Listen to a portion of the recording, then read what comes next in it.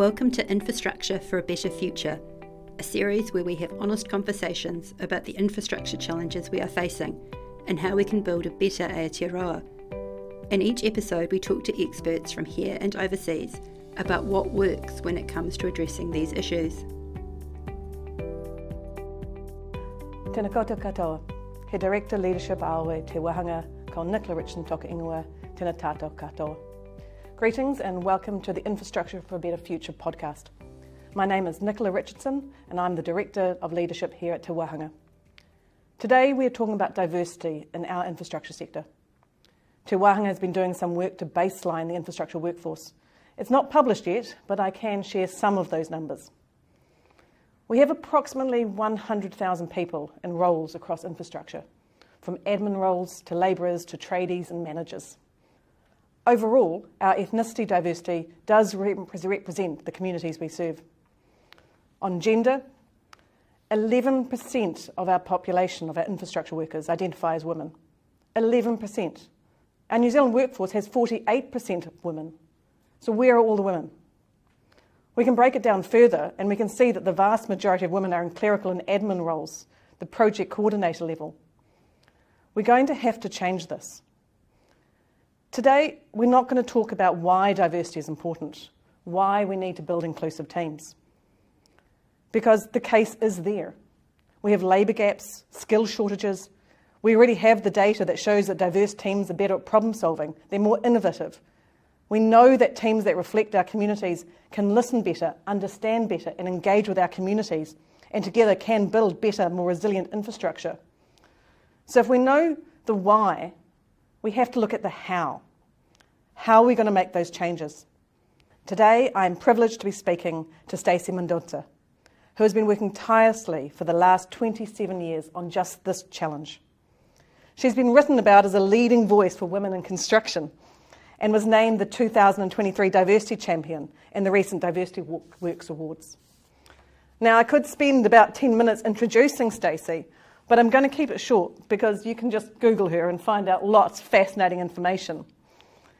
I can say that she started the National Association of Women in Construction 26 years ago, after noticing herself that the females working in the sector felt isolated and unsupported. She herself is a senior quantity surveyor, and she's got a recently very cool award. This year she was appointed a member of the New Zealand Order of Merit for contribution to women in the King's Birthday Honours. So Stacey has lots of knowledge and ideas. We're going to want to distill some of this information. And so we're going to try to do this in a bit of a creative way. We're going to try to go 5 points of how we can make things different through our industry and through the employers. 5 things that our employees, us, can do to lift our diversity.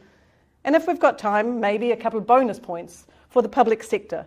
What do we as the public sector need to do differently to ensure that we lift our representation of women and the communities we serve within the infrastructure sector? So now I'm going to hand it a bit over to Stacey. Stacey, maybe we start with a little bit about yourself. Oh, kia ora. Thank you, Nicola. It's really lovely to be here and to talk to you. Yes, lovely intro, thank you. I have been a QS for 30 odd years, and I have lived in this diverse world. I am half Chinese, so I've lived in a diverse family my whole life. I've really lived with diversity before it was a word and before we kind of really understood. But I know what it's like to not feel that you belong to either one group or the other, and possibly that's given me a drive to make sure that there are women who do find that they belong somewhere. And that's what we do at NAWIC, National Association of Women. We want all our women to feel that they belong in construction, because sometimes they get told that they don't. So that is really the driver, and that's what we want to encompass. Apart from the usual things of encouraging women to stay, we want to retain these amazing skills for the women that we have. We want to encourage them to stand up into leadership roles.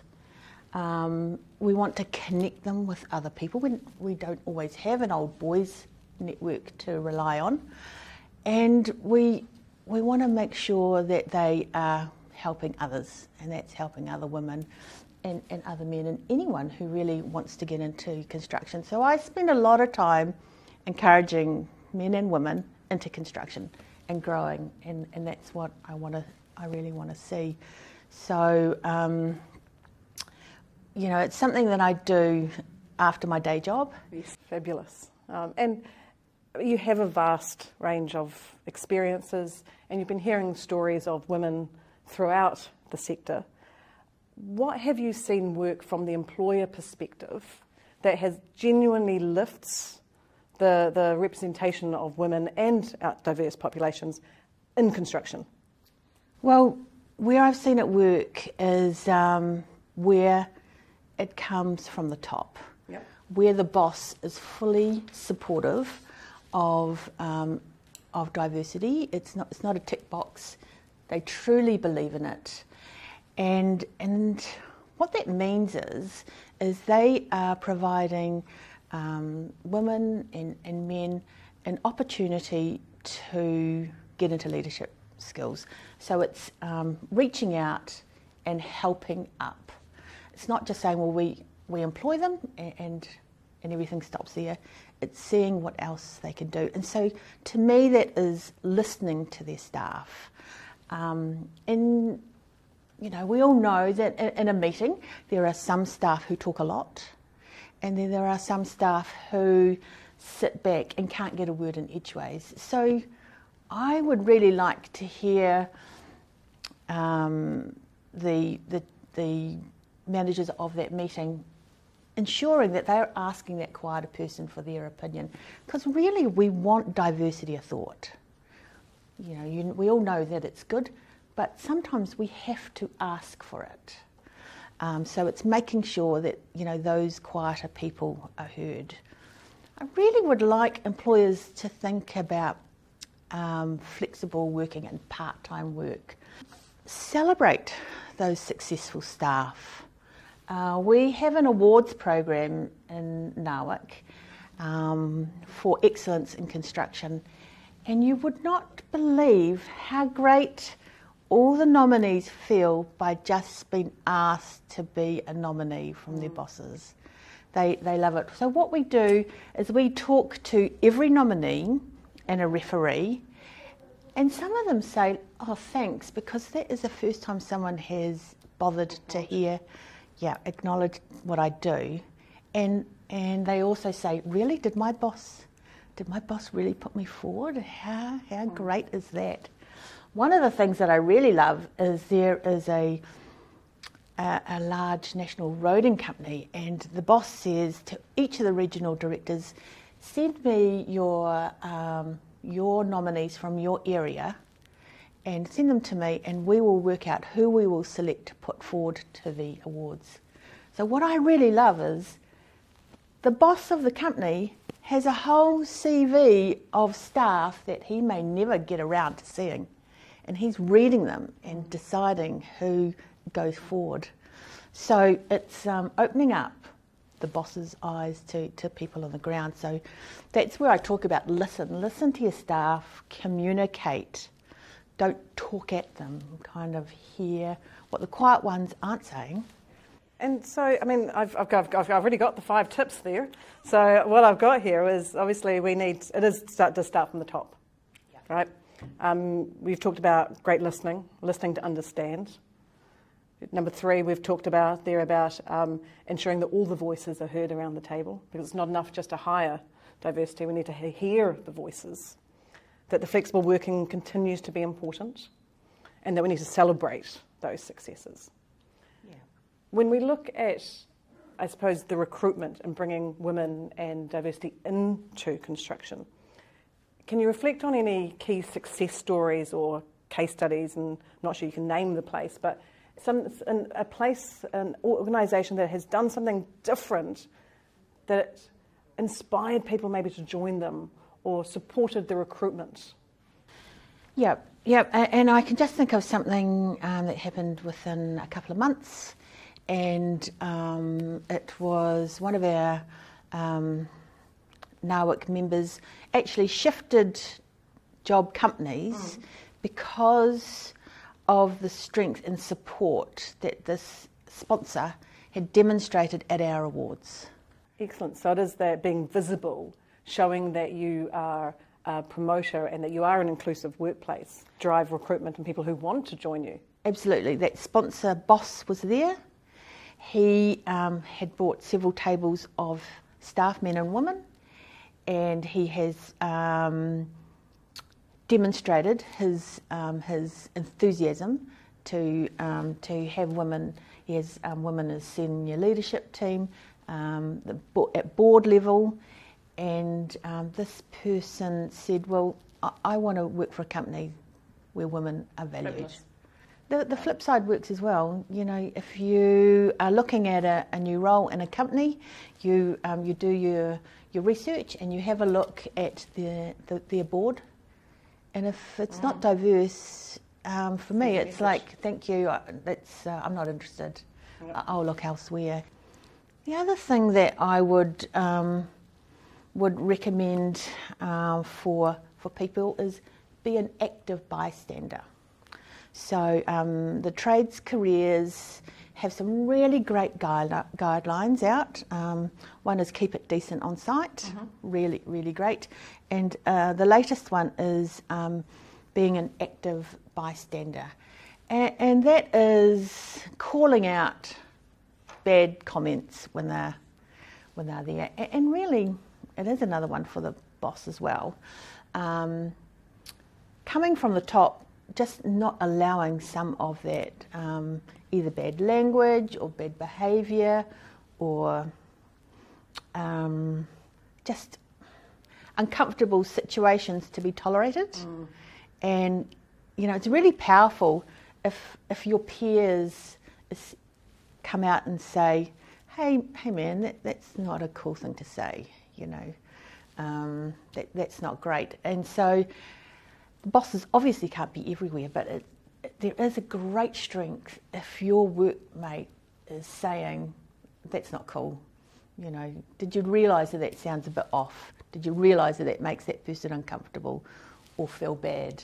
And sometimes, usually, they say, oh, I had no idea. I had no idea that, you know. Have you seen a difference over the years? Well, I have seen less stuff happen. There is still stuff that goes on, but it is reducing, you know. I mean, over 30 odd years, I've seen a huge amount of change. I mean, when I first started, we didn't wear high-vis vests, you know, and now I wouldn't walk on site without one. So, you know, when I first started, health and safety was only a new concept, and now we do toolbox talks. You know, what is really great is, you know, the words well-being, mental health. Unfortunately, construction and infrastructure have a really terrible rate in poor mental health. A lot of burnout, a lot of demands, and I think in the past it was not really, it was kind of take a concrete pill and harden up. Yep. Now, with organisations like Mates in Construction and the messages that they're sending out, hopefully people are reaching out for help more. So I am seeing that, and I am seeing that things like EAP services, it's quite acceptable to go and have an appointment and do that sort of thing. So there are changes there. And so what else as an individual can we be doing, or should employees be doing, to lift the diversity of our construction sector or wider infrastructure sector? Well, I really think about looking at who else can add to the team. Mm-hmm. Nice. Instead of working with a whole lot of people who look like you, you know, making sure that team covers all the bases. And if you're in a position to be able to influence that, then that's really powerful. But also as an employee, kind of putting your hand up. We're not really used to doing it, and kind of saying, well, look, I think I might have a solution. In fact, I was speaking to somebody the other day, and she said, look, I don't really get much of a chance to get in a word in edgeways at the meeting, so I give my good ideas to my male colleague. Oh. And he presents them and they go forward. I said, stop doing that. They're your ideas. You present them and take the credit. And she said, I'm not sure about that. So I said, look, okay, find an ally. Find an ally in that meeting room or in your workplace and sound out that idea with your ally. And if they think it's a good one, then present it at that meeting and own it. And that is a really good thing to do. I would also say to employees, include your colleagues. Think about the other people. We are all busy. We are working. Sometimes we're working with our blinkers on, and we are focused. We've got some pretty tough deadlines, tough pressures. But sometimes taking those off and kind of having a look around and evaluating and just recognising some kind of social norms, that chatty person who all of a sudden has stopped talking and is coming in late and just not looking themselves, we hear it from mates in construction, just how are you going, what's up? Because as much as we'd like to say that you leave your home life at home, when the chips are down, it doesn't let go. You can't let go if you're worrying about something. So to kind of keep on your radar that not everybody's lives are going swimmingly all the time is a really good thing to keep an eye out for. Okay, so my key takeaways here: take a risk, be an active bystander, check who else could be part of the team, find allies, and include your colleagues and actually be compassionate. Yeah, or just aware. Not everybody even wants compassion, but they just want to know that you're interested. That you're there. Yeah, and that they belong. I hear this a lot. People want to feel that they belong. We are a people-based industry. We can't do it without people, and we know that we need more. So to not have people feel that they can come into these industries because of some old stereotype behaviour is really, really suffocating our own progression. So if we've looked at what employers can do and what employees can do, what is it that at a government level, that our policy settings or the public service, what could we be doing to support more women and those from ethnic backgrounds into the construction and infrastructure sector? Well, that is, really a really huge topic in itself, and there's a whole lot of experts. But I see it really starting again from the top, and that means the contract.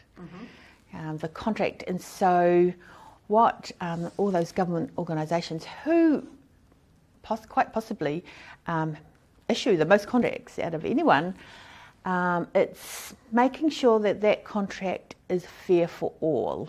So 3910, and what I mean by that is not having 160 pages of special amendments changing the contract and assigning risk too much onto one party, because what that does is by sharing the risk and implementing some new concepts or attributes, then I think the whole outcome will be different. We have relied generally on the lowest price succession in a contract, and maybe that's not the best one. I have seen situations where the lowest price at tender has actually resulted in a huge exit price at the end of the project. So whilst it might seem good at the front end of the project, it's had some dire consequences at the end of the project. And how does that impact the diversity and inclusion of the contractors in the workforce? If the contractor feels that they're really squeezed for money, Yep.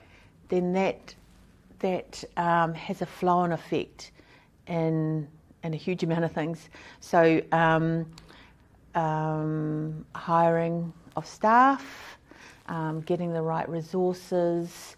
Are they less likely to try flex work practices, for instance? Absolutely. Less likely to take a risk on someone? Yeah. So what they do is pare back. It's kind of like going into default. You do what you know. Yep. Instead of doing what you should or what is best. We all do it. If we're under pressure, if we're squeezed, our reaction is to do what we know. So by not having some of those financial or time or contract restrictions, it does allow for, those examples that you said, flexible, trying new stuff that they may not have considered previously. So it's quite a long-winded way of saying, again, it starts at the top, and that lead contract has a huge impact on hundreds and hundreds of people down the line. Stacey, I know we have to wrap this up and that we could keep going for much, much longer. A final reflection from myself, and I know what you've said in the past, is about the reminder that you can't be what you can't see. And that reminder that we're doing it not just for ourselves when we step into new roles and areas of discomfort, but we're doing it for those people that come behind us. And so I thank you for all of your wisdom and stories today, and I look forward to having a conversation at another time. Absolutely. Thank you very much. Thank you.